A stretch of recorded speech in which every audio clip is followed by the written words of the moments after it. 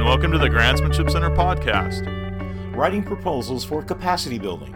Funders want to improve organizations, not rescue them.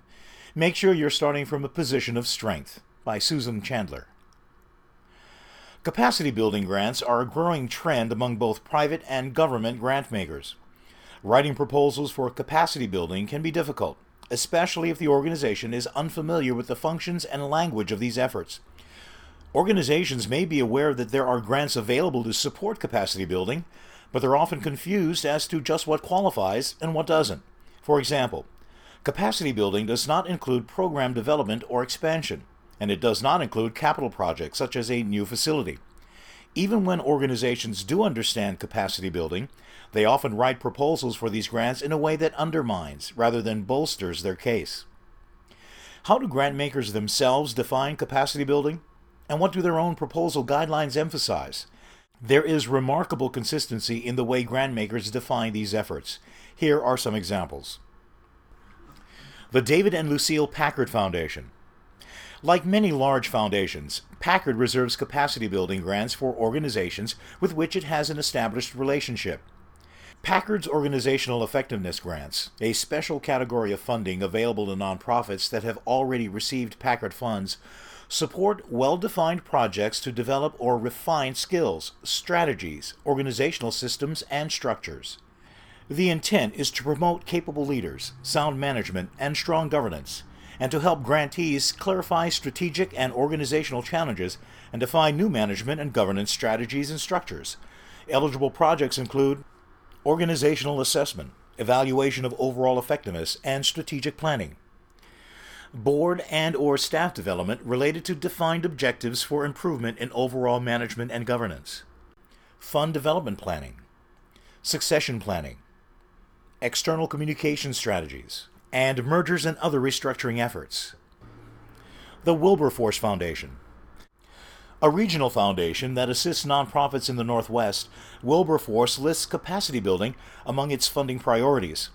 The Foundation's guidelines describe capacity building grants as strategic investments in your organization that increases sustainability and effectiveness, including, but not limited to, strategic planning and evaluation, resource development, such as revenue diversification and major donor campaigns, membership development, such as recruitment and retention, technology improvements, such as computer and software upgrades, internet advocacy or new equipment, and board and staff development, such as training, workshops, or conferences. The maximum grant award is $15,000. The Foundation's application form asks questions such as, how would this grant help strengthen your organization? And 1 year from now, how will your organization have improved as a result of this grant? The Blue Cross Blue Shield of Massachusetts Foundation. The Foundation's Catalyst Fund provides mini grants, up to $2,500, to defray one-time expenses, not recurring operating costs, associated with activities that will strengthen the organization's ability to fulfill its mission. The grants are reserved for community-based organizations in Massachusetts that serve the healthcare needs of low-income and uninsured residents. Eligible projects include community outreach, leadership development, strategic planning, board development, and staff training. The Environmental Support Center. ESC works with local, state, and regional nonprofits involved with environmental justice issues. ESC has conducted an extensive study of capacity building and defines it as any intentional work of an organization that increases its ability to achieve its mission and build long-term organizational sustainability. This work involves improving an organization's operations, administration, and management. ESC's own Training and Organizational Assistance Program provides small grants for grassroots environmental groups to hire consultants, attend capacity building training events, or receive technical assistance. Topics that are covered include board development, communications, computer skills, diversity issues, financial management, fundraising, human resources, leadership development, legal issues, marketing, media relations, membership development, organizing, strategic planning, technology issues, and volunteer management. In short, capacity building is about strengthening management systems and governance in organizations. However, capacity building should not be confused with capacity repair. The purpose of these grants is to help organizations make good operations better, not to rescue organizations from bad planning or rehabilitate bad management. If your agency is careening out of control because your board and management have been asleep at the switch, don't expect these grant makers to rescue you. Capacity building grants are a recognition that organizations need to build management systems as well as programs. By helping you to improve your organization's systems and operations, they are strengthening your ability to serve your clients, which is, after all, what most funders are primarily interested in. Keep in mind that such grants are given to proven organizations, no matter the size or sophistication. Some funders have specific application guidelines or forms for capacity building grants. If not, your proposal would logically follow the same format that the Grantsmanship Center has laid out for most grant proposals, though certain aspects require special attention. Let's look at what they are. Introduction.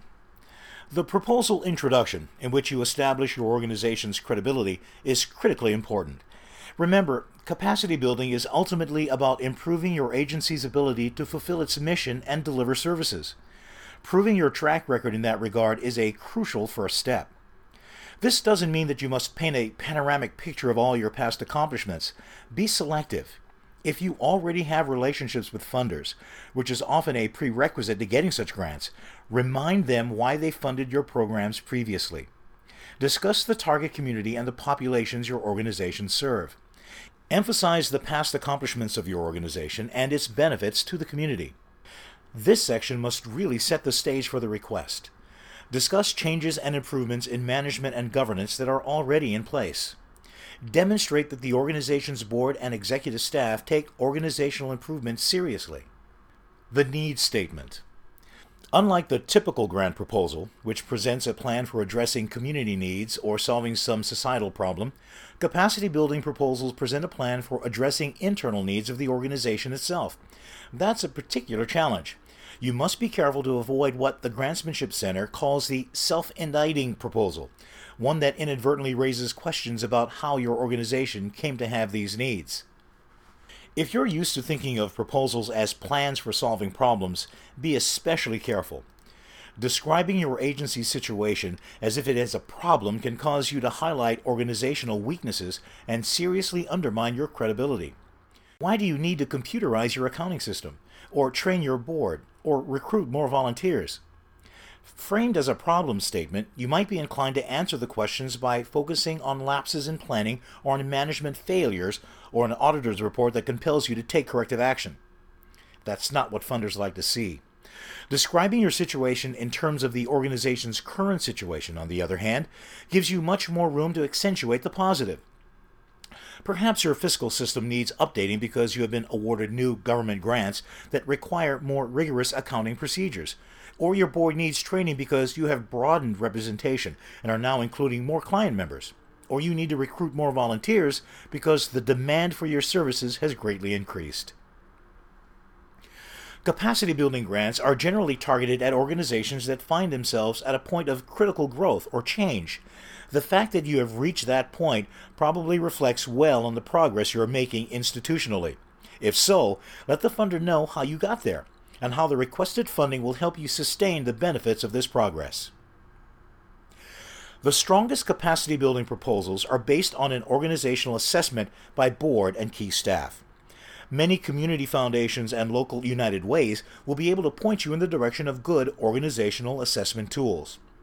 Organizations that undergo regular certification reviews, such as hospitals, educational institutions, and community rehabilitation organizations, may already have good assessment information contained in those reviews. Keep in mind that the governing body and executive staff should be conducting the assessment and developing the improvement plan that will be outlined in a proposal. After all, they are the ones who will have to change their practices as a result. Having conscientiously conducted an organizational assessment, you'll be able to pinpoint your organization's strengths and the specific needs you intend to address. You will be able to show the funder that your board understands where the organization needs strengthening and that it supports the proposed project. To summarize, a good needs statement might describe any significant growth that your organization has experienced in the last few years and how that growth has impacted the organization's ability to meet demands for services. Describe how you identify the need, What kind of organizational assessment has been done and by whom? Report the results of the assessment and say how you use these results to define the organizational need. Explain why this effort is important at this time. Demonstrate that the board is involved in and committed to the effort. Objectives. In general, the objectives for capacity building grants won't be direct client outcomes as they would be in most grant proposals. More likely, they will be products, such as a strategic plan to guide the organization for the next 5 years, a new fund development plan, new accounting systems, a marketing plan, or a volunteer program complete with job descriptions, recruitment procedures, etc. Still, you should try to relate these products to the benefits that they will stimulate, including, if possible, client outcomes. In the case of a new volunteer program, for example, you might be able to provide adult literacy tutoring for 100 more clients a year. If your new fund development plan broadens the organization's funding base, indicate the specific programs or services you'll be able to offer as a result. Methods. The methods section of a grant proposal tells how you plan to achieve the intended results. For capacity building proposals, you might describe how a new system will be created and maintained. Be sure to describe any new staff or consultants you'll need to hire and demonstrate that they are capable of accomplishing the desired outcomes and products. To whom will they report? If new management systems are being added, how will they be integrated into or replace existing systems, and how will staff be trained in their use? If you are adding or updating technology, describe how it will be implemented and how it will fit with your current technology operations. If some of the work you propose will be performed by outside consultants, establish their qualifications as well. Don't assume that everyone who hangs out a shingle as an IT professional or a facilitator is an expert. Prospective funders want to know why you're hiring this person and whether he or she is up to the task. Evaluation. How will you determine if the improvements to your systems or infrastructure actually resulted in a stronger organization? And how will you measure the impact on client services? Your annual audit is an obvious tool for evaluating fiscal improvements. Other sorts of products may be harder to evaluate, but it's no less important to have a plan for assessing their ultimate value. Pay attention to evaluation methods that will tell you if the new systems are effective. Future funding.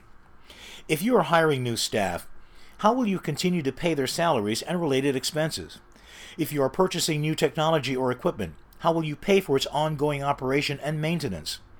Some foundations may ask for a business plan covering several years to demonstrate sustainability, especially if costs are high, such as hiring new staff for functions such as fundraising, accounting, or volunteer management. Even if they don't require something that elaborate, it's a good idea to show that you've given due consideration to any attendant or future costs of the project you're proposing, and that the governing body of the organization is committed to maintaining and continuing to improve new management systems. This article was written by Susan Chandler, a trainer for the Grantsmanship Center. Thank you for listening to this week's podcast. Visit the archive section of our website at www.tgci.com to view this article in its entirety. Also, be sure to check out our nationwide training schedules for a workshop coming soon to an area near you.